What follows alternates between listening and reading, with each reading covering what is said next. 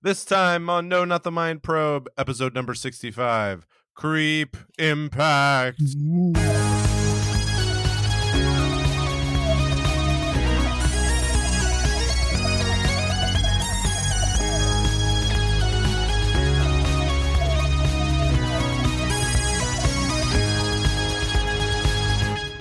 Welcome to No Not the Mind Probe. It's creepy. It's scary. It sounds like Count Chocula. Delicious. Which is coming back, by the way, apparently. Oh, is it? You've heard it here first, folks. Because he was canceled before, and thankfully the woke mob will be overcome. You know, it was an unfair depiction of a Transylvanian, and I think it's right. Yeah, you know? that's true. And is count not a gendered term? You know, I don't want to start here, but I do want to welcome our newest member of our podcast, Liz Cheney, who's joining us. She finally had some free time. I think has something to say. A conservative voice to add, and sort of has the time. Hero of the Democratic Party. Yeah, somehow, right? I mean, who knew? Who would have thunk it? And that's your timely probe news section. If you're noting again, there may be a difference in tone here. We've actually rehearsed this section 4 times now. This is a few technical glitches. This has been a rough episode. We are on 4. Right, this is the 4th attempt to record this episode. But I think we got it. I think we got it in the can this time. If you know, we maybe lost a little of the pep, the bubble, the sparkle that comes from sort of that winging it live. Well, look, the magic's gone, but we soldier on. I mean, that's never stopped us before. Right, exactly. It's really, I mean, it's not really bad for us if the magic's gone. It's really the people listening who have to put up with the loss of magic. To be clear, we experienced the magic. It was great magic, right? Yeah. Now that it was never recorded and you'll never hear it, but it's we're our fine. magic. That's our magic. You can't have that, audience. It's not about this podcast. I think, as it's abundantly clear, is not about the audience. Now, when you say this podcast, this is a podcast where we watch and rank every Doctor Who story ever. Isn't that correct? Yes, it is. Yeah. Oh God. Oh, see, now we've thrown off the entire. Look at this. The whole rhythm is gone. Everything is gone. But yes, that's what happens here. And also what happens here is we find out at this part right now that my name is John Grant. And I'm a lifelong Doctor Who fan. I've been watching for 37 years. And until this very moment, we had not made a single mistake. So that's right. That's absolutely correct. And my name is Porter Mason. John's been asking me to watch Doctor Who for 25 years. And almost 2 years ago, actually, we need to update that. I finally said yes. Each episode of this podcast, we look at 2 Doctor Who stories. We were going through the 21st century Doctor Who in order, and then our sommelier, John, pairs each newer Who story with a classic story. And John, what do we have in store for this episode? Ooh, it's our Halloween treat 2 months early. Just beat the rush. You know, each year they put out the Christmas decorations earlier, Halloween. So this is just part of that. Like, you can already go to Michael's Arts and Crafts and get like a dumb styrofoam pumpkin. And so while you're doing that, converted to religion, I think, to like ideological Christianity. I think. A lot of things happen. Exactly. So while you're doing that, you know, listen to this episode. But what do we have in store? What do we have in store? We have horror. It's some horror. Tom Brokaw episodes reporting on the horrors of this episode. It's Matt Smith. It's Karen Gillan. It's Arthur Darvill. Our 11th Doctor story. And you're taking a little break out of the main story here, and helping a little kid, or is he? With monsters in his closet. So very sort of right. Cuts to the quick in terms of kids watching at home. And we've paired that. Oh, there's some creepy dolls in there, a creepy house. So we've paired that with another creepy house story. This is we it's been a while since we've seen the 7th Doctor and Ace. And we find out what lies at the heart of the ghost light. All right, so we're going to recap these episodes. As John had to remind me a couple weeks ago, we do the new Who first. I kind of forgot that, but I'm back in. Yeah. A lot of memos that exchanged behind the scenes where we went back and forth with our producers, and that's it. We're confirming it. That's the way to go. This is the 220th Doctor Who story. It's series 6, episode 9. It aired on the 3rd of September, 2011. It's a single episode, as you pointed out. It's it as it started, I was like, oh, it had the feeling like it was going to be a Doctor Light episode or a Companion Light episode, but they're actually throughout it's just a complete just step to the side. It just has nothing to do with the plot. Yep. And it is called Night Terrors, and we have a little clip of that right now. You're supposed to be a professional. I'll never get him to sleep now. He's so irresponsible. No, Alex, responsible, very. Cupboard bad, cupboard not bare. Stay away from cupboard, and there's something else, something I've missed, something staring me in the face. Look, I'd like you to leave, please. You're just making things worse. Will you stop making tea? I want you to leave. No. What? What do you mean, no? Leave. Get out. Now, please. Look, maybe this was a bad idea. We should sort out George ourselves. Can't. No one's going to tell us how to run our lives. I don't care who you are or what wheels have been set in motion. We'll sort it. I'm not just a professional. I'm the doctor. What's that supposed to mean? It means I've come a long way to get here, Alex, a very long way. George sent a message, a distress call, if you like. Whatever's inside that cupboard is so terrible, so powerful, that it amplified the fears of an ordinary little boy across all the barriers of time and space. Hey? Through crimson stars and silent stars and tumbling nebulas like oceans set on fire. Through empires of glass and civilizations of pure thought, and a whole terrible, wonderful universe of impossibilities. You see these eyes, they're old eyes. And one thing I can tell you, Alex, monsters are real. Ooh. You could tell Moffat and his compadres like those kinds of speeches. The Doctor does give a lot of those. And he always, Matt Smith always delivers. Very good. Very, very good.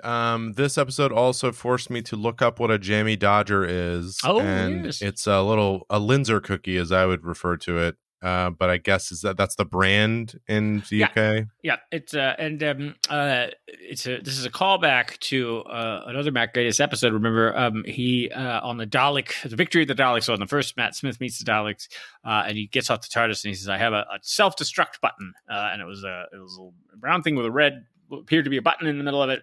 And then the Daleks were like, "That's not a self-destruct thing." I mean, they didn't say it like that. Obviously, they said it like Daleks. They weren't like, "Wait a sec, that's lady. That's not a." And then he's like, "Oh, it's a jammy dodger." So jammy dodgers has become a Doctor thing. They're actually quite delicious. I get them whenever I'm in the UK.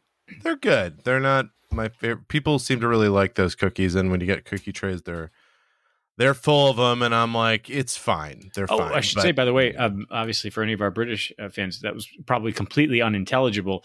Biscuits. They were biscuits. We were discussing. I'm sorry. Yes, biscuits. Sorry about that, everybody. We didn't mean to go into another language here. So let me. I rarely am able to sum the plot up, so I'll try. I'll try with this one, but it's a horror story right from the beginning, and. There's when you have a horror story, you want to get a creepy little kid. That's what you want, right off the bat. Yep. So we have a creepy little kid who's, and I think all good horror stories, I'm not a fan of them, by the way, not because that's just me. Like, I just don't tend to like them, but I feel like good horror stories are always rooted in a fear that we all have and can relate to. So This is rooted in just a childhood fear of the unknown. And in this particular kid, he's scared of the dark, doesn't want to go to sleep at night, scared of his room. We've all had that in one way or another. And then particularly his parents seem to have done sort of a terrible thing to try to get him off of this, is saying, "Oh, you're scared of your room? Don't worry. Just anything you're scared of, we have locked in this cupboard, which is still in your room." Yeah, right. So that's how they try to get him to go to bed at night. But he's still scared of that. He thinks there's monsters in there. So these are parenting mistakes that you've made similar. Like, have you made a parenting mistake where you're just like, you tried to explain something away and somehow made it infinitely worse? Yeah, I think because what you tend to unfortunately discover as you have kids is they're not identical copies of you. So I often will tell my girls things. They're like, "Well, this would calm me down. I'll just explain to you the specific part of this." And Don't it just worry, freaks them we're out. all going to die. No, it's just calming. I'll give them some explanation or logic to something, and they're like, "That didn't help at all. Like, now I'm confused and possibly more scared." So no, I've definitely done those things. Or I'll think of the thing of if they're scared of something, like, "Oh, well, let's just confront it, and then you'll see it's fine, and then move on." Like, oh, you're scared of bugs? Just put this bug on you. You'll see it's fine. Actually, you'll just scream in terror and run away. So that didn't help at all. I mean, yeah, if the trauma is severe enough, I think, as we know, then they'll forget it, right? There'll be some sort of trauma-induced amnesia, and it's such a great way. I feel like that's a great way to get past a lot of things, right? Yeah, you just terrified bunk on the head too, as we know from cartoons. Then you immediately get amnesia, and or sometimes get them caught in quicksand, and sometimes have a new personality. Okay. Anyway, we have this kid. He's got problems. He's sending him out to the world and kind of thinking like, I need help. And who does it go out to? Who answers the calls of any children in trouble? Who is friend to all children and a big giant turtle who ravages Tokyo? Gamera. But in this case, we're actually following Doctor Who and the Doctor gets this message. Yeah. So, the Doctor, Amy, and Rory are like, hey, let's put all this River Song stuff on hold. Let's just take just put a pin in that. We'll get back to that. And they even comment on it. They get down into just like a dodgy block of flats in London. They're like, did we really need to like take the TARDIS here? We could have just like taken a cab, to get over here. They go around the complex. They ultimately find the kid, and they determine they get the story that everything's caught in his cupboard. On the way there, I believe Rory and Amy get caught in the cupboard early on. They go lift somehow. Oh, sorry, the elevator. Right, yeah, they go to the basement. And, I love that they get when they wake up from their unconsciousness or whatever. I just so we're dead again. Yeah, are we dead again? Yeah. So right. So they're kind of caught in his dream or whatever it is, and they see these creepy dolls going around. These marionette dolls that are very creepy. Amy those are a specific kind of doll that I've never heard of. A style? Okay. Yeah, I'll look it up while you talk. Amy gets turned into one, so Rory yet again loses Amy and she dies. This is just a weekly occurrence now. Running theme, yeah. They have such a good time with that. So the Doctor talks more to the father. That's what we just heard. Talks more to the father, and what he starts to suss out is kind of a nice little Sixth Sense like reveal. By the way, did want to do a check-in. This episode written by Mark Gatiss, who still gay. Okay, so still, at this point, going through sort of Baroque gay period, like just very gay. So I thought this was a nice turn in the episode where we say like he says, "Well, when was the child born, Alex? When was George born?" And he says, oh, it's then. It was the most important day of my life. He's like, can you remember anything about it? And he starts picking away things and holds up a picture of his wife around the time, just before he was born, said, like, your wife's not even pregnant in this picture. And what they realize is that they just suddenly have this child. They wanted a child for years. And now they have this child, but they have no memory of what happened. They think that they had a baby and given birth, but actually there's none of that there. And so what we find out is that super common in the heterosexual community? I mean, does that happen? Right. I mean, do people like regularly check albums and be like, wait, we weren't pregnant. That's right. Yes. But now we have a baby. Like, I feel like, it's also common. Heterosexuals are magical. And if we wish hard enough for something, they come true. So that also happens. Okay. Got it. So the Doctor susses out that George, the kid, is a particular type of alien called a Tenza. And I guess I don't know how he got there. We can come back to that. But basically, they sense other beings' feelings around them and then try to like kind of make them come true. And then change their reality of what's going on around them, and then he quite literally can lock all his fears in the wardrobe, as they've been telling him. So the wardrobe's a pretty scary place. So they decide to go in there and confront the wardrobe. They walk into it. Confront the wardrobe. Now wardrobe. No wardrobe. Enough. We're all going to put down our cell phones and we're just going to talk. All right. So the father, the mother, why is the mother just whisked away during this whole thing? I guess that's just a choice in the story. She has a job. Okay. I'm sorry. Because women can bring home the bread. Women can be absent, irresponsible parents too. I think it's about time we confront it. So the father and the Doctor are in there, and Rory is Rory ends up joining up with the Doctor. Anyway, they ultimately face George, get him to kind of realize who he is and what's going on. That basically he's creating all this and he has the power to stop it, which he does. But then the fears turn on him, the marionettes and all the beings turn on him. And the doctor explains to the father, like, this is because he still thinks he's not wanted. Like, he's making feelings come true, and he still feels, and because he's sensing it from you, that you don't want him. And that's so he's going to make this come true. He's essentially going to kill himself, through this. And then so we have this nice moment where the father comes down, because he's the one who has the power to do this, comes down and says, I love you. We'll always love you. Even though you're a crazy alien. Right. And then, but we will send you to boarding school. Does he say that? He's going to boarding school? Oh, okay. Sorry. He should have been like, I love you and we'll never leave you. Get this thing out of here. And then there's, I thought, a good Doctor Who general, but Matt Smith ending where he's like, yes, it's a happy ending. It's all sorted out. He's like, but dude, and then they were like, but is this okay that he's an alien? He's like, no, just raise him as is. I think like it won't be a problem and it'll be fine. Oh, when he does hit puberty, maybe that's a little funny. So check back in and then leaves. And then it's a little like, it's a happy ending with this just a touch of like unsettling thing of like, it's actually a little weird, but let's leave it.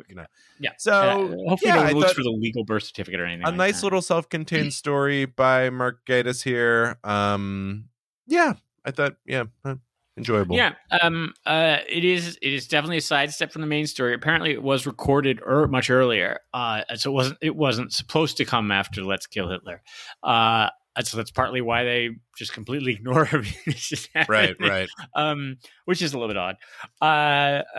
There's I kind of get a sense of like, this is like, they were like, hey, remember Fear Her? Let's try to do that differently. Oh, right? yeah. There's a lot of similarities, right? Oh, it's so much better than that. Gosh. Yeah, you got the sort of the stranded kid and alien kid and making things, the pictures come to life, the fears come to life and stuff like that. Wow, yeah. Right? Yeah. It just felt like it's like somebody was like, I think we could do that correctly. Let's run that back. And there is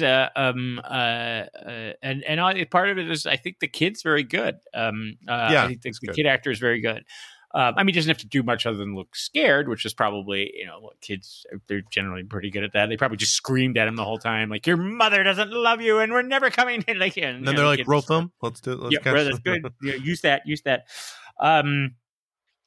It's got a very sort of fairy tale-ish quality to it, which is sort of Stephen Moffat's vision of Doctor Who. It is about fears and the power of love saves us all. And, you've got the everybody lives at the end, right? Just the big happy ending. All the people that were sucked into the house or whatever, nobody dies. I'm saying that like nobody dies, lame. It's a very Moffat thing to have happen. You do have a great Rory. Continues my love affair with Rory. Who continues to be a great character. Although it is, and we're not going to get any better with this in the next episode, but it's just like, one of them's dead or almost dead, or they're separated again. It's just like, all right. They both play. They're good actors, so they both play it well. But you do sort of be like, all right, we're going through this yet again. It's. Oh, and then there was. Did you catch the creepy rhyme at the end? There's a little bit of. So that is the one sort of. Sop to the ongoing story is that there's sort of the creepy line, I think, about River. I'm trying to see what the line actually was, but it is predicting the sort of River song story. Let's see. So it fits into the River storyline, and that it's like a river kill. TikTok. TikTok until the day. This is it. By the way, while you're looking for that, also the Doctor apparently mentions a couple. He references Seven Keys to Doomsday, a stage play of Doctor Who. Yeah, there was in some of the stories that he references. Yeah, there was a there have been a couple attempts to put Doctor Who on the stage. One was an alternate, I think fourth alternate. Seven. Which one's which? I'm confused about it. There's Curse of the Daleks. This is an early one. This is a Seven Keys to Doomsday is a alternate fourth Doctor, I think. And by Trevor Martin. It was going to be played by Pertwee. Yep. And it's of course Gatiss being a super fan, of course. Okay, so here's the rhyme, by the way, at the end. Tick tock goes the clock. What things shall we see? Tick tock until the day that thou shalt marry me. Tick tock goes the clock, and all the years they fly. Tick tock, and all too soon you and I must die. Tick tock goes the clock. We laughed at fate and mourned her. Tick tock goes the clock, even for the doc. Tick tack goes the clock. He cradled and he rocked her. Tick tack goes the clock, even for the doctor. And so they were going for sort of a creepy. Creepy tale, or creepy ending to it. But yes, it's the dolls are creepy. They're called peg dolls, apparently, and apparently Gatiss is afraid of dolls, which is a very gay thing to do. I mean, we're all terrified of dolls. Sure. Drag queens are not dolls. That's completely different. We're generally okay with them. Okay. Just a little PSA there. But it's a solid episode. Doesn't knock your socks. Are your socks still on? I mean, my socks are firmly. My socks are on, but enjoyable. But it's a good episode. Yeah. I also think this is a good one. Well, we can talk about more in the ranking, but this is a good one. The self-contained ones often fall really well into that category of like, could you show this to someone else? And as a first episode, it's like, yeah, maybe like this, it would be a little different vibe than other episodes, but it's also like, yeah, this is the type of stuff that, happens. Yeah. And I mean, it is, it's good to have stuff every once in a while that reminds you, especially I think in the newer series, the older ones a little bit, but Doctor Who's a horror show, right? It's supposed to be scary, right? And there's always the intent that people are supposed to be a little creeped out or scared by it. And I also do think the having them in the dollhouse is quite clever in the way that that's all played out, where they're like, wait, this pan is wooden, and like the little like the clock hands are painted on and stuff. That was a kind of nice set of clues where they figured out, oh, actually we're in the dollhouse. And I'm trying to find this quote, and I didn't write it down, so I've been trying to look for it. And it's a quote at the beginning where he says, when he's Rory's lamenting that they're just in London, and they say something like, that's not all robots in history. And I really love that. He said, yeah, sometimes it's, going and helping a kid out, but it's like, yeah, well, Rory can't always be robots in history. So I really like that quote. And there's a sort of very funny scene where they're knocking on all the doors and they keep trying to convince the people to, and like the old woman's yelling at Rory and they all have like very funny little interactions with the people.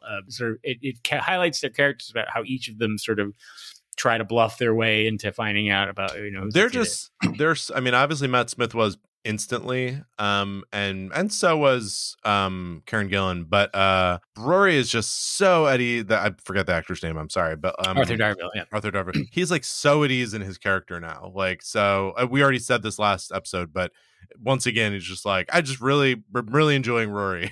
And he's sort of like it's like it's I think we talked about this last episode, but it's like he's the person that we are more likely to be, right? I mean, I would probably be folded up in a ball in the corner as soon as anything bad happened, but I don't like it when my luggage gets lost, or I have to travel in economy. So I can imagine, this kind of thing. But he is at least slightly more everyman, right? His reactions are so and like we said about him, even in his physical presence, it's like, yeah, I could maybe be Arthur Darvill. It's like, were I a woman, would I be Karen Gillan? Like, no, I really wouldn't. I'm not gonna like. She's pretty good looking. I'm not making that thing.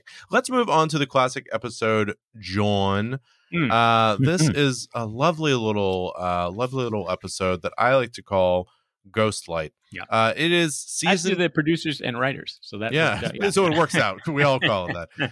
We're in agreement. This is the Seventh Doctor, Sylvester McCoy, and Ace, who I think haven't checked in on for a while. We're going to see Ace next episode too.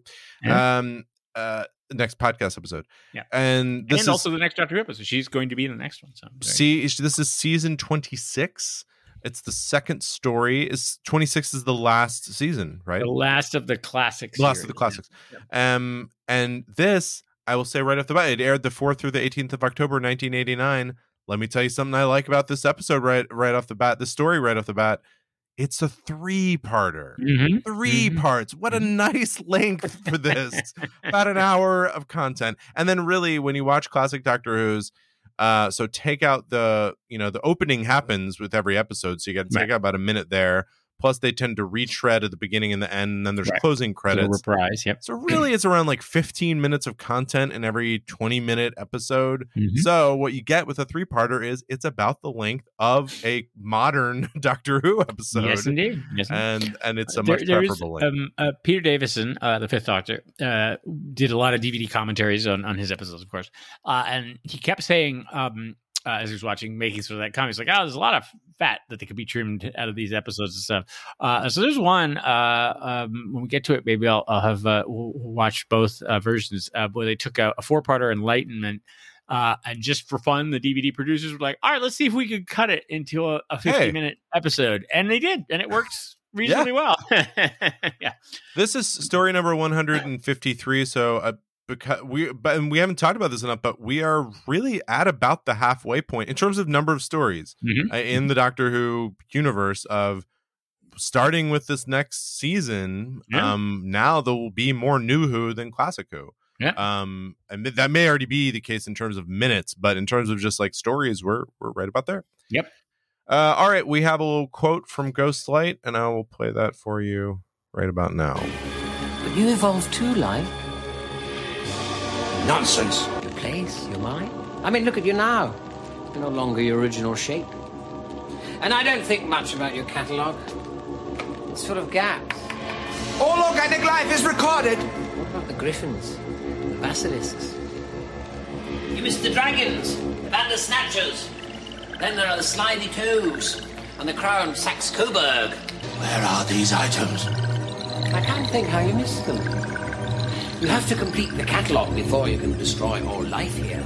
Control! She's no use to you now. She's evolved as well. No. All slipping away. All is change, all is movement. Tell me, Light. Haven't you just changed your location? Not yet. What's the matter, Light? Changed your mind? You are endlessly agitating, unceasingly mischievous. Will you never stop? I suppose I could. It would make a change. Nimrod! I can rely on you. Assist me now. All right.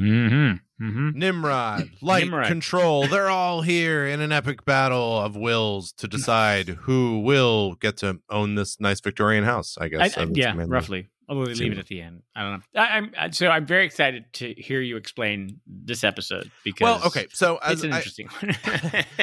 Well, as I was saying to John in the pre-show green room, which we were in for quite a while due to technical mishaps, eating sandwiches and having cake just hanging out. There's a nice little platter back there that I just pick on stuff. Cold cuts, yeah. I pull up the Wikipedia page for the episode to kind of help guide a summary of the plot, and so it's always a test meant to me to how much I really glean from the episode of how much am I really just having to read and paraphrase the Wikipedia plot summary, or did I get enough to say I can do on my own? This one, I'll go. I have the Wikipedia up, and what I would say is I think I can roughly kind of talk about the shape of what I saw, but I would have to refer to Wikipedia to get a lot of the details.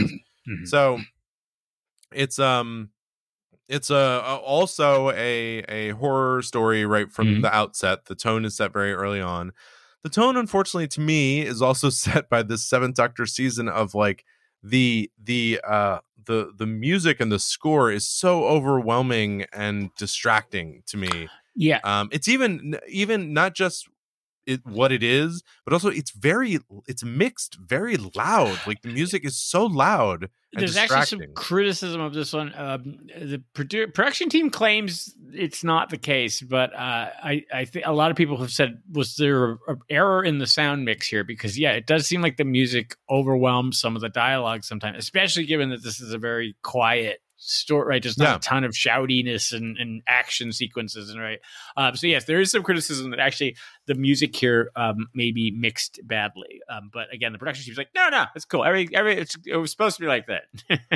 So we find ourselves in this creepy old house. I honestly forget the beginning of how they ended up there, but whatever, they're there. I don't know. They just show up in. They just and Ace is saying that she knows this house and she's been to it in her time.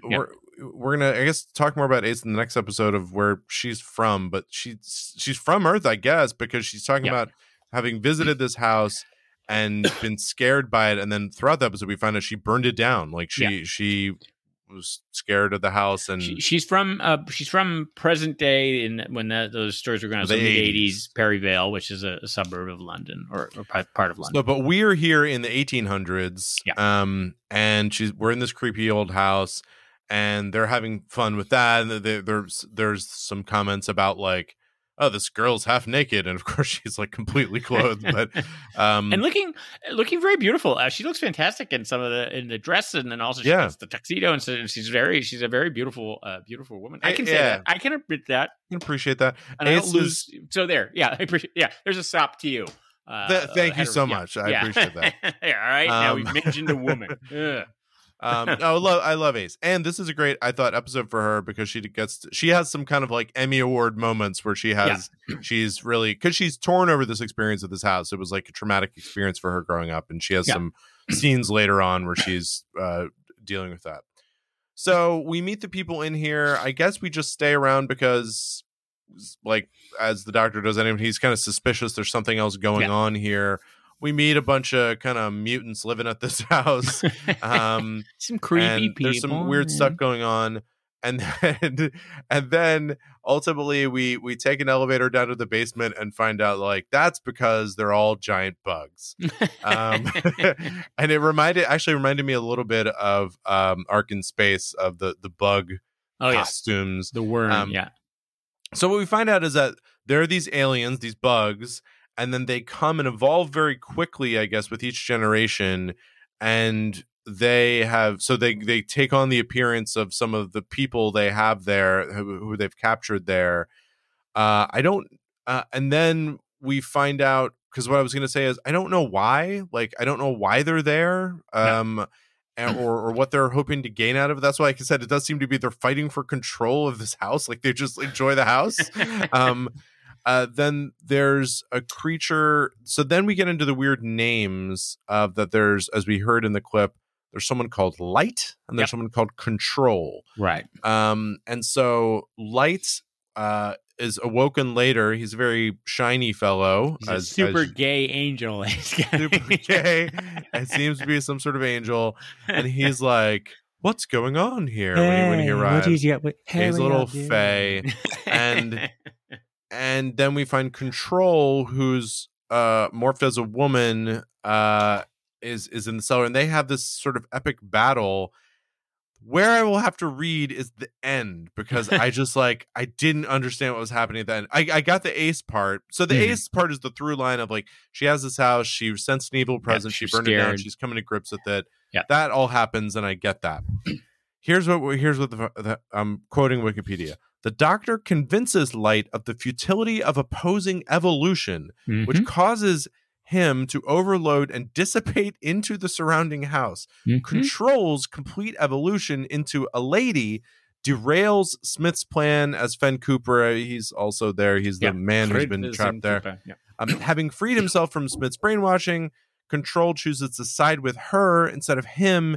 And in the end, Smith is taken captive on the ship. Control, Fen Cooper, and Nimrod, who's like the butler, set off in an alien ship to explore the universe. I guess that's like a spin-off that was never followed. You know, we could follow them. Surprised Big Finish hasn't tackled that yet. But yeah, that was I kind of understood a little bit about, like, of course, the moment where you see that there's actually an alien ship and bugs, it's sort of like, oh, by the way, I had gotten the quote wrong. What they say is, well, in the previous New Who episode, they arrive at the block of flats, and Rory says like, I could have just taken a bus here, and Amy says, well, I suppose it can all be planets in history, Rory, and not robots in history, planets in history. And then the Doctor says, well, it can be planets in history, but not today. We're answering a cry from a child's the scariest place in the universe, a child's bedroom. But what I liked about the insect revealing is that it was like, oh, you're kind of going along this Victorian thing, kind of weird and creepy. It's like, and now we just have these big scary insects. It just seemed so crammed in, and it reminded me of a story I really liked that takes place in a similar time period, which is an early first season of the New Who, which is the Dickens episode, and that they find a fantastic alien thing of it. And as we talked about in that episode, I believe I'll look up what episode it was. It was an early episode for us, episode 3 or 4. Where we talked about at the time, like, how much explanation do you need for the aliens? Right. Like, basically, something fantastic is happening. We're going to explain it away as aliens as opposed to just magic. But how much do we really need to go into it? And in that case, it was like not a lot, but just enough to say like, well, there's a rift to another world, and that's why they're like this and whatever. Yeah, that was our third episode. That was the Unquiet Dead. So it was number 3. Unquiet Dead. And this, it was just so like, oh, here are these bugs. Like, we're going to show these alien bugs in a space. It was just jarring, like so. Well, so finally, it's great you pick up on that because they were inserted at the last minute by the producer, who basically was like, "Hey, Doctor Who has monsters. It's just got to have some monsters in it. That's just what people expect." And they were kind of like, "They don't need to like put some monsters in." And so they're husks. They are technically Josiah, his earlier forms. Like he like shed them like a snake, I guess. To evolve or like a cicada. Yeah. So this is I've seen this story, I don't know, 20 times, and I think I'm just starting to get it. It is notoriously complicated. It's by a Doctor Who fan, a guy named Mark Platt, who's an excellent writer and has written some other sort of spin-off stories and some fantastic ones. And it was actually originally he wanted to do a creepy house story, and it was originally going to be set at the Doctor's home on Gallifrey. They were going to go back and meet the Doctor's weird family. There's a home called Lungbarrow. He turned this into a book in one of the sort of New Adventures books. But the production team was like, no, we don't want to go that deep into the mythology. Can you just make it a creepy Earth house? And they came up with the story. What is supposed to be happening, if I understand correctly, and there are copious special features on the DVD of people like, it's perfectly simple, everybody. Yes, Ace, when she was younger, found this house, or her friends and her like broke into this empty house, and there's a sort of story about they're running from I think white kids who had attacked like a black friend of hers or something like that. It comes up a little bit in the final episode of the season, and she burned it down because she sensed the evil in it and so forth. So the Doctor has heard this story and wants to take her there to confront this evil because he realizes that it's alien. Now she understands what that instinct was. And what the aliens was apparently a survey ship. And they were basically light, I guess, is like a anthropologist or something like that. And like they wanted to come and he wanted to make a list of all the beings on Earth. And then brought with him a survey, that's Josiah, who's supposed to go out and collect all the information and basically do this collection. And then, if I understand correctly, a control, as in not a controller, but control like the control in an experiment, right? Like sort of the baseline, I guess, of whatever they were comparing stuff to. That I still don't quite understand what the point is there. And the survey got out of control, small c control, and Light somehow ended up hibernating, and then Josiah sort of was like, I want to. I guess the survey is driven by the need for order, right, and lists and all that. So it's like, I want control. Again, small c control, that's also confusing. It's like, so I'm going to take over the British Empire. How do I do that? I should just kill the Queen. I'm not 100% sure how then that translates to him taking over. It's like, it's not like a game where it's like, I killed her, so now I'm in charge. Like, I am. That's funny because this is reminiscent of that episode. Was it last episode or a couple ago where they were like, yeah, we can take the form of anyone, so we're going to take over human civilization by taking over the Scottish Minister for Energy. Yes, right. The Zygons. Yes, right. Same kind of thing. You never know how who knows how succession works. We mock it here in America, and how are we succeeding our president? Look, I think one thing that we found out among aliens, and we could probably like write a good academic paper on this by the end of this podcast, is aliens are actually there's themes across the universe of aliens, which is they all want to reroute power. Yep. They all want to mine things. And they all want to impersonate they all want to impersonate humans. Also, by the way, all alien races, if left alone long enough, get bored and want to take over whatever planet they're on. Exactly. And that's that's what's happening. So Josiah wants to take over. Then Light has been asleep, I guess, like napping for a while or something. He shows up in there's 3 episodes. He shows up at like late in episode 2 or maybe even in episode 2, right? Yeah. And he's like, I mean, that's not the line. He's like, and he's like, what happened? I thought we were almost done with the survey, but all the things have evolved, right? And so you also have the Reverend Matthews who shows up, and he's complaining about Josiah on evolution, played by the brilliant, trying to think of the name, John Nettleton, who's from Yes Prime Minister, Yes Minister. He plays some good actors in this. Yeah, he's brilliant. And so that, yes. And then basically the doctor points out that everything's changing around you. You also got Gwendolyn, who's the daughter that lived in the house. And I think the aliens just ended up in the house. And then the maid turned out to be the mother. I mean, there's a lot of elements going on in this story. And yeah, it's not 100% clear. It's incredibly complicated. But it's saved by the fact that I think this is one of McCoy's best performances. I mean, he's really good at he's not great at yelling acting, and he's not great at being an action hero, but like sort of this sort of quiet, brooding, angry sometimes, but like serious. He's very good, I think, in it. And I think you're right. Sophie Aldred as Ace is very good in it. Sort of plays, I think we'll talk about this in the next episode of the podcast, but she wasn't a very experienced actress. And so, she's obviously coming into her own now. She's on her basically her 3rd season, and seems to be getting the hang of it. So she does very well.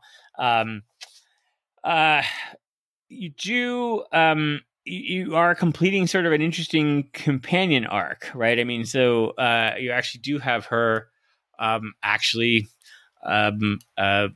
she's it's clear the Doctor has been trying to, and this is something that's a running theme throughout the season. The clear Doctor has been trying to educate her, right? Like they land and she gets off the TARDIS, and he's like, he's referring to her initiative test, and it's just like, so what do you see? What's going on here? What do you pick up in the house?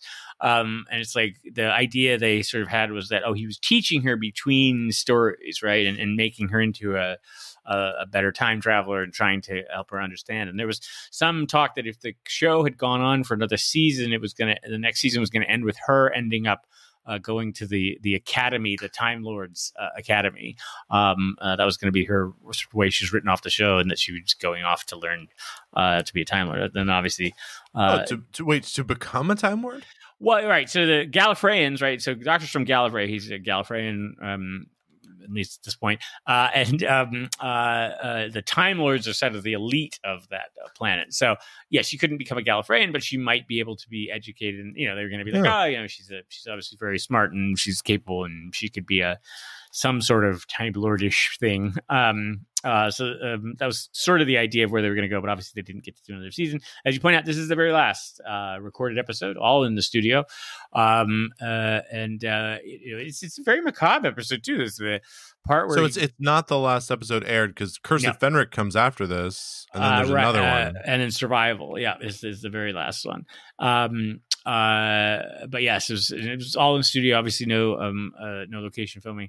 But it's a very macabre episode, right? I mean, there's the part where he reduces he kills the maid, and then he's dismantling her. And at one point, he turns around and he's just holding a severed arm. And he's like, I want to see how it worked. And then he reduces the Scotland Yard inspector to primordial soup. And it's there's some interestingly sort of macabre stories in here.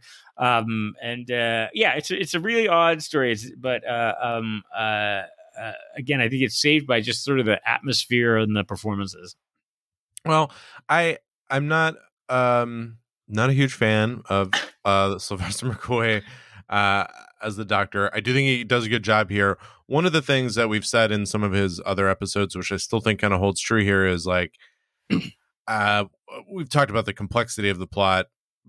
There's interesting things about the story, but he just has to deliver some tough lines, some like wordy things that are like clever but hard to they just don't sound smooth coming out of one's mouth, and they're interesting things.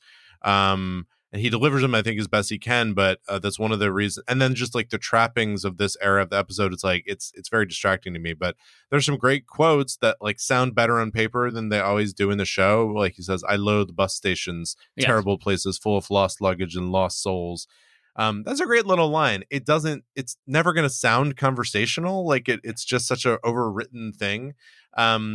But yeah, I mean, I think I definitely liked this more than some of the other Sylvester McCoy episodes we've had. And of course, as always, I watched the episode following this, The Curse of Fenric, in like our 4th episode. And I increasingly understand that was better than I had initially ranked it as. It's climbing up. Your feud with McCoy, it's obviously it's climbing up the rankings. This entire thing. I mean, on the point of being overwritten, I think this is, if not one of his very first writing gig. This is Mark Platt's first thing, and you see interviews with authors and stuff like that, and when their first thing in particular, they're usually like, "This could be it, right? Like I got to get everything out on the page." So it's incredibly, and I'm sure there were probably lines in there that went in the original story, and he's really liked them and wanted to shoehorn them into this one and stuff like that. So there must be that just fear of like, well, this could be it, so I better just put everything on there. So I can imagine that leads to a lot of overwritten material. 'Cause it's a themes tonight. We're gonna have some things that happen throughout Doctor Who. It's such a theme night. Hey, Michael. Yes. We were talking about Vincent Price. We were talking about Vincent in an earlier take. Yes. So in an earlier recording of this, we mentioned that we were going to do a Vincent Price voice, and then realized we don't actually know how to do that, even though we could identify a Vincent Price voice from 100 miles away. Well, even during that, when you were just doing that theme. I was thinking, I could try to do the Vincent Price, but it wouldn't work. He roams the something of the night. He's not British, right? But he has this sort of like he might be British, but it is a very Anyway, Vincent Price is something we talked about in an earlier recording again, and as we said, that recording had the magic. Cutting room floor the magic. This one, unfortunately, just doesn't. I mean, that's just how it is. But. We are adherents of the repeating themes here on No Not the Mind Probe. We like to talk about some of the issues and events and topics that thread throughout the Doctor Who universe and our own. John, what did you want to discuss this episode? So complexity. As I mentioned, Ghostlight is considered a very confusing story. I think our attempt to summarize it there. Again, I've seen it many times, and I've read the novelization. I've studied it. I went to a mountaintop in Tibet and just contemplated it for 6 months. And that summary that I gave is the best that I've managed to cobble together at this point. By the way, this is one of those that you saw like when it came out. Right? No. I mean, so at that point, when it was shown in the U.S. Yeah. So I actually saw. This probably did not help. I remember I recorded it off of PBS. It probably was about. It probably was a few years after, because it's probably in the early '90s. So a few years after it had gone out in the UK, and I think I was recording this on a VCR. And so I had to like run home, and I think I was late or something, so I missed like the first 10 minutes. Okay. So already I was behind. Operating on a deficit. But yeah, again, watch it many times because I like the atmosphere stuff. But yeah, it's just interesting. It's like, what do you think is and maybe this is shifting now. Like, how complex should a television show be? Especially a show that's trying to be like a family show, right? It's a serialized show, and so here we have Night Terrors, which does not pick up any threads of the ongoing story, and also tells a pretty simple story, right? It's pretty easy to follow. You don't have to be like hanging on every word. Then you have something like Ghostlight, which obviously has multi-layered, obviously the evolution theme going through in many different ways. Ace is changing in the story. She's evolving as well, and sort of all this interactions like that, which works better, either just generally or in Doctor Who. Is Ghostlight a failure of a story because it's too complicated, or is the fact that it's complicated a plus for you that you can be like, oh, I could, are you thinking I want to watch this 20 more times and really pick it apart? Well, I don't. It has to be combined with other things. I don't think the complexity by itself is the linchpin of whether it works or not, because I think you can have, and we have had in some other episodes, relatively simple stories that are just done very well, and the trappings of the story make it enjoyable to watch, and so they're great episodes. And then we've also had complex ones that you are just good, and so you want to watch again, and you gain things from repeat viewings.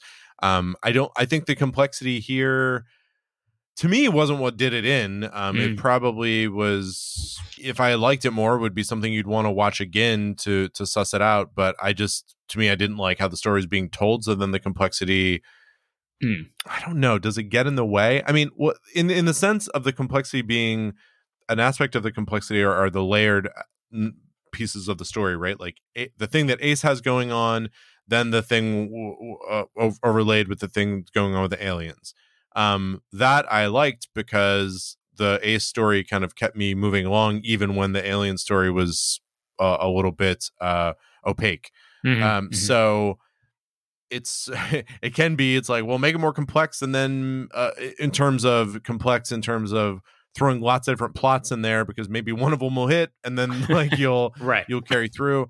But for a TV show, so Lost was a very complex TV show in some ways, right? We talked about that, right? And I think at the beginning of it was what drew you in to say, like, man, how, like, oh, that's interesting. And so then you watch each episode so closely because you're like, what's that going to happen? Is that going to tie back to the thing we saw earlier? And you did it because early on they would start to tie up a couple things or connect to a few threads that you would have throughout. Then as the show went on, and you knew also that it was going to end, right? You found out that it was like whatever it was, 9 seasons or whatever, and you were in season 6, and then you found that out at the midway point, as an example with Lost, and you were like, okay, so now we know when this is ending. But what that ultimately did is then, as you got nearer to the end, and you were in season 8 or whatever, you're like, so there's a good 50% of this, 75% that is clearly not going to be addressed, and we're just sort of red herrings, which is, I mean, fine, it's legitimate, it's fine. But it made some people disappointed because they were like, oh, I was hoping this complexity was all then going to tie up in a neat bow and it was all going to be explained. And when it's not, then it ultimately becomes, you get strung along for a certain period of time, and then that goes away. I mean, like, again, that's complexity over seasons and arcs and stuff like that. But like within an individual episode, I think it just really depends on the episode itself, whether like it's helpful and now it's a real cool layered thing that I can't wait to revisit, or if it's like, this is impenetrable, I can't even watch this. You know? Or even it's like, because I think if it's done really well, complexity is like, ooh, I figured this out. Like, it's like I solved a puzzle, right? Yeah. Like that, and obviously it's all being spoon fed to you, but it's like, oh, that thing came in from earlier and I get that now, and that all makes sense and things like that. And I think there is sort of a sweet spot. Like I think Ghostlight doesn't quite work because it doesn't all fit together, and I'm still working that out. On the other side of it is like Inception or Tenet, which are both great movies. But I don't want to see them again. Tenet was more complicated. I think I get most of it. Inception I get, and I liked it. I was like, "Ooh, that was nice, good job, me." At the end, like, I didn't obviously do anything, but I followed it, and I was like, "Okay, that was good." But then there's just, part of me is like, "Well, that probably is a movie that you want to see again because, like, I bet there's a lot I missed or things you can pick up on or something like that." But then part of me is just like, "Nah, it hurt a lot to watch it. I had to really concentrate on it." It's like, that's a little too much for me. He's a great one. And I'm what is his name? The director, Christopher Nolan. He's one with those in particular because he's had other movies that aren't necessarily like this. That I agree. I enjoyed Inception. I didn't actually see Tenet yet. I wouldn't like to see it. But he's one where it's started to feel like with some of his movies that the complexity, I kind of cross my arms when I'm watching it because I'm like, you're clearly just like trying it. You're trying to make it complex almost as like a parlor trick. Like, look how clever I am. Yeah. Look how clever I am. And then I kind of recoil from that a bit.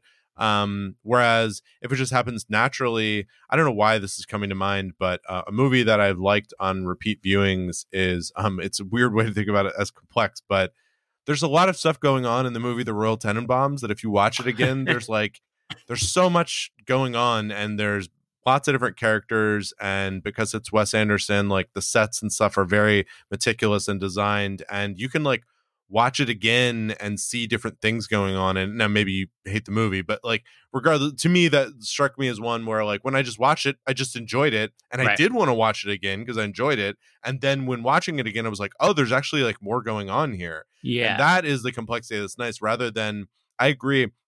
And I think Christopher Nolan's got something there because there is a certain crowd of people who have that feeling that you described, like, oh, I figured it out. Yeah. And then they kind of want to go like, I figured this out. I am going to go watch it again just so I can feel how good I figured this out. And these are annoying people that I don't really like to be with. But I think there are a lot of people who like that. And I think they are on the internet a lot too. Well, that might that might be, we're getting closer to the answer here, which is, it's like, it's got to have a simple enough story that you can follow the through line. But then actually, if there are layers to it. So another one that, I actually really want to go and rewatch this because I've been reading some stuff online about this, is Ted Lasso, which apparently, have you seen that? I've seen the first season. I still haven't really watched the second season. So apparently it's incredibly layered writing. Like, I mean, so again, the story is pretty straightforward about the football team and stuff, but like there are references and callbacks to things. Oh, wow. So like you've seen the first season, so remember he plays darts against the ex-husband. Yes. And they're like, just read some analysis because it's this great scene and Jason Sudeikis is amazing, and in the monologue he gives us really good and stuff like that. It's like there's so many things in there that like he mentions his father dying, which sets up the death of his father becomes a big thing. He mentions, and then at the end, he throws the dart and hits the bullseye. The article's reading was like, so first of all, he seems very nervous, like he's going to hit it. And then he calms down and he just says barbecue sauce and throws the dart and hits the bullseye. And a lot of people were like, oh, is that some sort of cool thing to say? And no, it's reference to, he said earlier on that like there were certain foods that just put him in a calm place when he was a kid because they reminded him growing up when he was a kid. And he talks about eating like barbecue and stuff. And like, so that apparently it's like, and there's all these callbacks and references or foreshadowing of things that are going to happen in later seasons. It's like, that's interesting, right? That's interesting writing. Like, because it's like, again, I follow the plot. I understand what happened. He played darts. He beat the guy. And now the guy can't come to like, that is enough for me to go with. But if you actually look at it more deeply, there's a lot more, and that's maybe where Ghostlight is kind of a little bit weak. Is it's like, wait, what is the simple through line here, right? And then I can add the other layers on the top of it and get more. By the way, we've talked about this one repeatedly. I know you're a big fan of the show. Benson, I think one that Benson is a lot of complexity too. I think one that does kind of a mix of what we're talking about, like that is clearly trying to be complex and sometimes almost an annoying way, but then just kind of like nails it most of the time, is Community. As we talk about that a lot, it was like, there's no secret. Like Dan Harmon is clearly trying to do these very complicated things with that show, but it is also just enjoyable. And I don't know if every single season, but there's so much of Community that is like, yeah, all those layers are there. He's trying to do this little parlor trick and he does it. and not just he, but everyone who's working on the show. And so that's kind of a mix of both, where it's not deceptively simple. It's clearly complicated, and it still works and is fun. And I, to maybe Ghostlight could have been like almost going for that, because one of the secrets of Community is that he always says this. If you're the audio commentaries on his DVDs are actually really interesting, because he's clearly he's got a lot of problems. Dan Harmon's got some issues, which he's very upfront about. But he talks a lot about sort of the technique he uses. And one of the things he said is, look, every time we do a gimmick episode like the paintball one, or they did one that was all animated like classic G.I. Joe, he's like, that had to start with a storyline, like advancing some storyline, right? There had to be some character development, or it had to be about, at the heart of it, it couldn't just be like, hey, we're gonna do Die Hard now. It had to be like, right. Hey, we're going to deal with this Britta and Jeff plot, and we're going to do it through the lens of this thing, and that's what made. And so I think it's here. It's like Ghostlight. It's like, hey, we want to get Ace from point A to point B here in terms of her character development, or we want to bring in something from her past, and we're going to sort of put that into this larger ghost story, and they don't quite. Again, you don't quite follow the full ghost story, so it's like it kind of loses that. But yeah, I think that's all right. So complexity, good, but not too complex. Watch Lost and Community.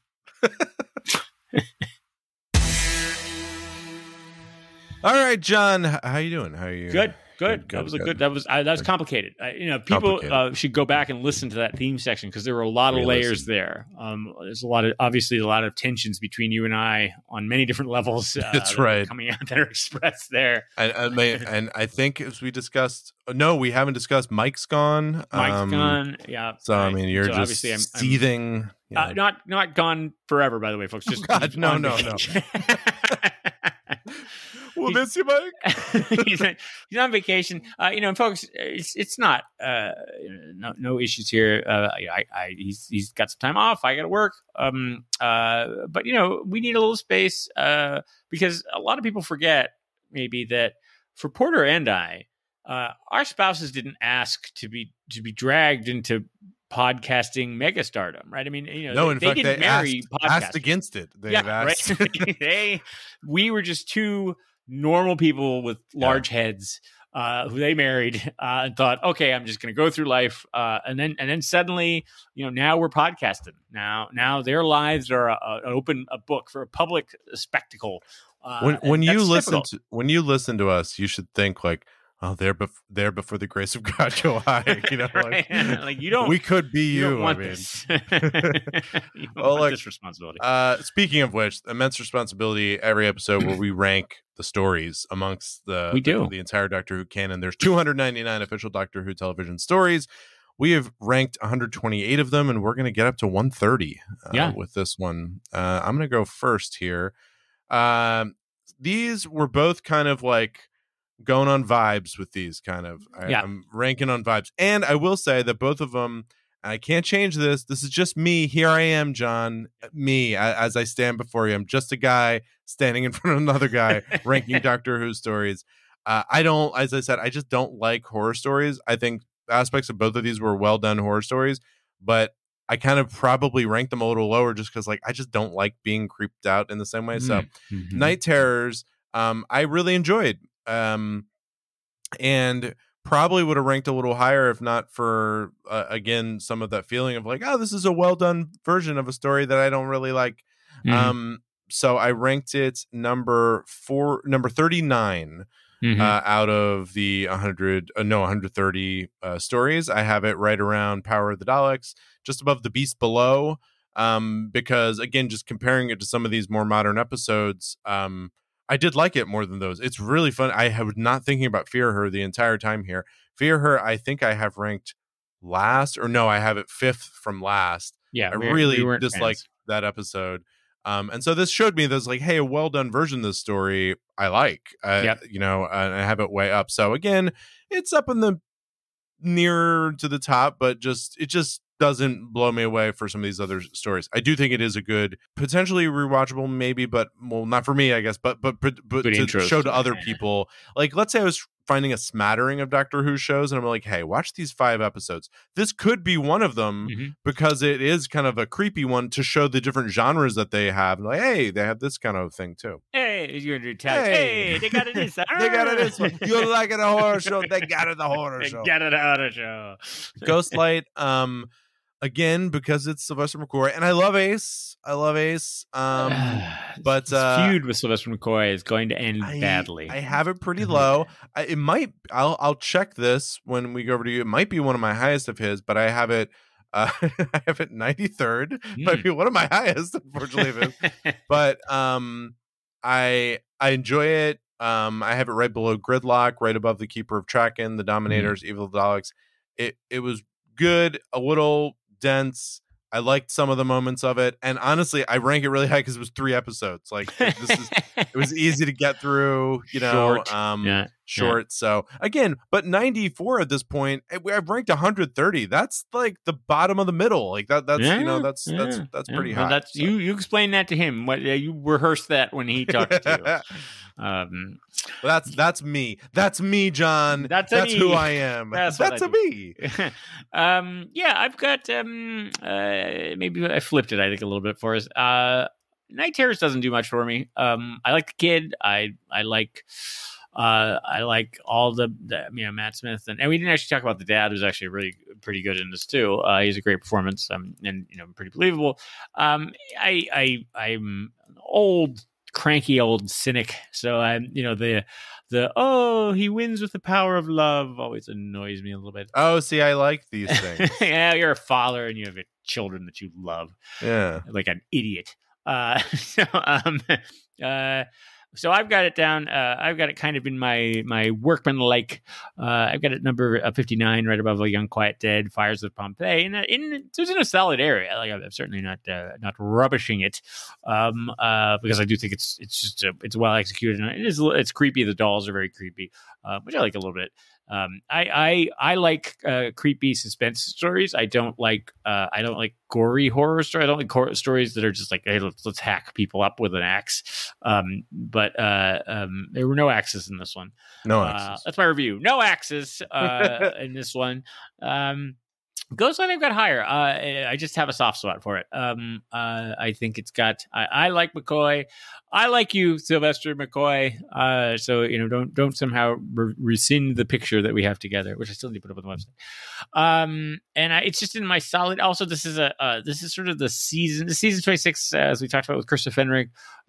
Less so Battlefield, but also with Survival, was sort of Doctor Who just getting back in the groove, right? They were turning out good stories again, or this was definitely more sophisticated. Who I like Ace, so I've got it at number 27, just below the Curse of Fenric. And again, I still don't know what's going on. So the rewatchability factor is I'm going to keep trying. One day I'm going to figure out what's happening in this story. And when I do, I'll probably be on my deathbed. And my last words will be whispered. I'll be like, Nimrod. Wait, what? It'll be my. We were going to mention there are a couple. Another layer in there is that Nimrod is a Neanderthal. Yeah, and they talk a little bit about like them as a endpoint in evolution. There's a bunch of stuff going on in here. There's a lot crammed in there. So yeah, solid story again. I think well executed. Also, it's nice, that the BBC can obviously do old Victorian houses very well. So it doesn't look ridiculous. Like the sets look good and everything else looks good. So yeah, I've just got up there. It drips with atmosphere. And very high, so, 27. Number 27. So that's it. So let me plug. Deal with that computer. Let me plug these very different opinions into the supercomputer, and what we find out is that Ghostlight is now currently, as the Mindprobe shared ranking, the number 1 7th Doctor story, at 61. So this has really moved up, because that means out of 130 stories, it's now above. It's in the top half, and Curse of Fenric isn't far behind. So those two are up there. Of mine, it's actually the second. I have Battlefield ranked above it. Oh, okay. But that means, in general, I've ranked this season of McCoy as much more highly your than top season. some of the others. Right. Okay, so that's that one, and then poop. Okay. Oh, hey. Night Terrors comes in at 42, ranked just below episode named 42. So that's a little confusing. Yeah, I mean, I think that sounds right for both of them. I think you have some nostalgia that push some of those McCoy ones higher. And I'm the real talk. I'm just like, look, I just speak my mind. I'm just speaking my mind. I just speak frankly. I mean it's getting raw, which I think once you as a lot of people say, a lot of shows hit their stride in their 65th episode when you start to nail it. So look, guys, you can go to our website mindprobe.show. You can see shut up rankings. And do it, people. You can much more easily than I was just able to do right now, filter down by doctor or by John and I's rankings and see how those all work out. And maybe you have your own rankings at home, which, hey, if you do, send them in to us. We'd love to see them. We don't check the email, but, I don't know, the Chinese might intercept it. So I've checked my email. I've started to get email, and here's what it is. I do a comic called Rooney the Rabbit, and I've signed up that email address to my Rooney the Rabbit comics to make sure that the list goes out on time. So my MindProbe email address gets a nice little comic 3 times a week or 2 times a week of Rooney the Rabbit comics. So go to RooneyComics.com and check that out if you're interested in getting some nice, cute I don't even have the web address anymore of the mail. I should probably send me that. Probably get that. Mindprobe.show. You can email us, Porter at mindprobe.show, John at mindprobe.show, but also you can go and look at the watch order, see what we're watching next, watch along with us. John, what do we have in store for the next episode? So we're rolling along, and we're actually going to obviously go to the next Matt Smith, Karen Gillan, and Arthur Darvill episode. A Karen Gillan tour de force, a lot of acting from her to take center stage here. In The Girl Who Waited, we get a young Amy and an old Amy, so very exciting. And I've paired that. We've taken a waiting theme here, people waiting a long time for things. And we've paired that with another 7th Doctor Ace story and Mel. And actually, we're going to go back to the very first Ace story, and we're going to check out The Dragonfire. Another 3-parter. So you're going to love it. It's another 3-parter. It's got what you want, which is less classic. Oh, John, well, I look forward to that. I look forward to that next episode. I look forward to finding just a shorter amut of time in which to watch that episode. Yeah. I look forward to less things happening. Here's to the future. Vincent Price sound. It's something like this. And the werewolves came out that night. But every time I think of it, it's more like, I think I sound too much like the Monster Mash when I'm doing it. It's like, it's not that. It's sort of and it's nasal. I think it's like a nasal voice that walks the void into the night. So what else other than, like, he obviously did the Thriller video and it was like, oh, they got Vincent Price to do it. So what did he do before that? He was in those sort of 70s, 60s, 70s, 50s, 60s, 70s British Hammer horror films, right? He's in like Dr. Terror's House of Horrors. He's in a lot with Peter Cushing and Christopher Lee. Like, he's in that sort of cadre. Oh gosh, he could have really played the master, John. Right? Because he has that pencil mustache. Yeah. He was in some old Alfred Hitchcock's. I think he was just he must have done a radio, right? He must have done a radio. He's got a voice for radio, stage, television, radio. Yeah, he would have been a good stage actor. Oh, he's American though, so I think he's. That's what I thought. I think he puts on like a fancy voice, but it's not quite like an accent, an English fancy accent. Man. He is a fancy man. He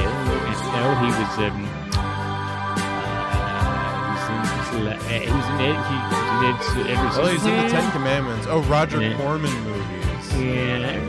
Yeah. They did sing House of Wax, House on Haunted Hill, Tingler, Last One or the Others, also horror movies. He was in Edward Scissorhands. Yeah. But I think he just became like a cult favorite, and then was just sort of and he went to Yale University. Oh my. Oh wow, yeah, good for him. Well, anyway, mindprobe.show. John, let's record that one a fifth time.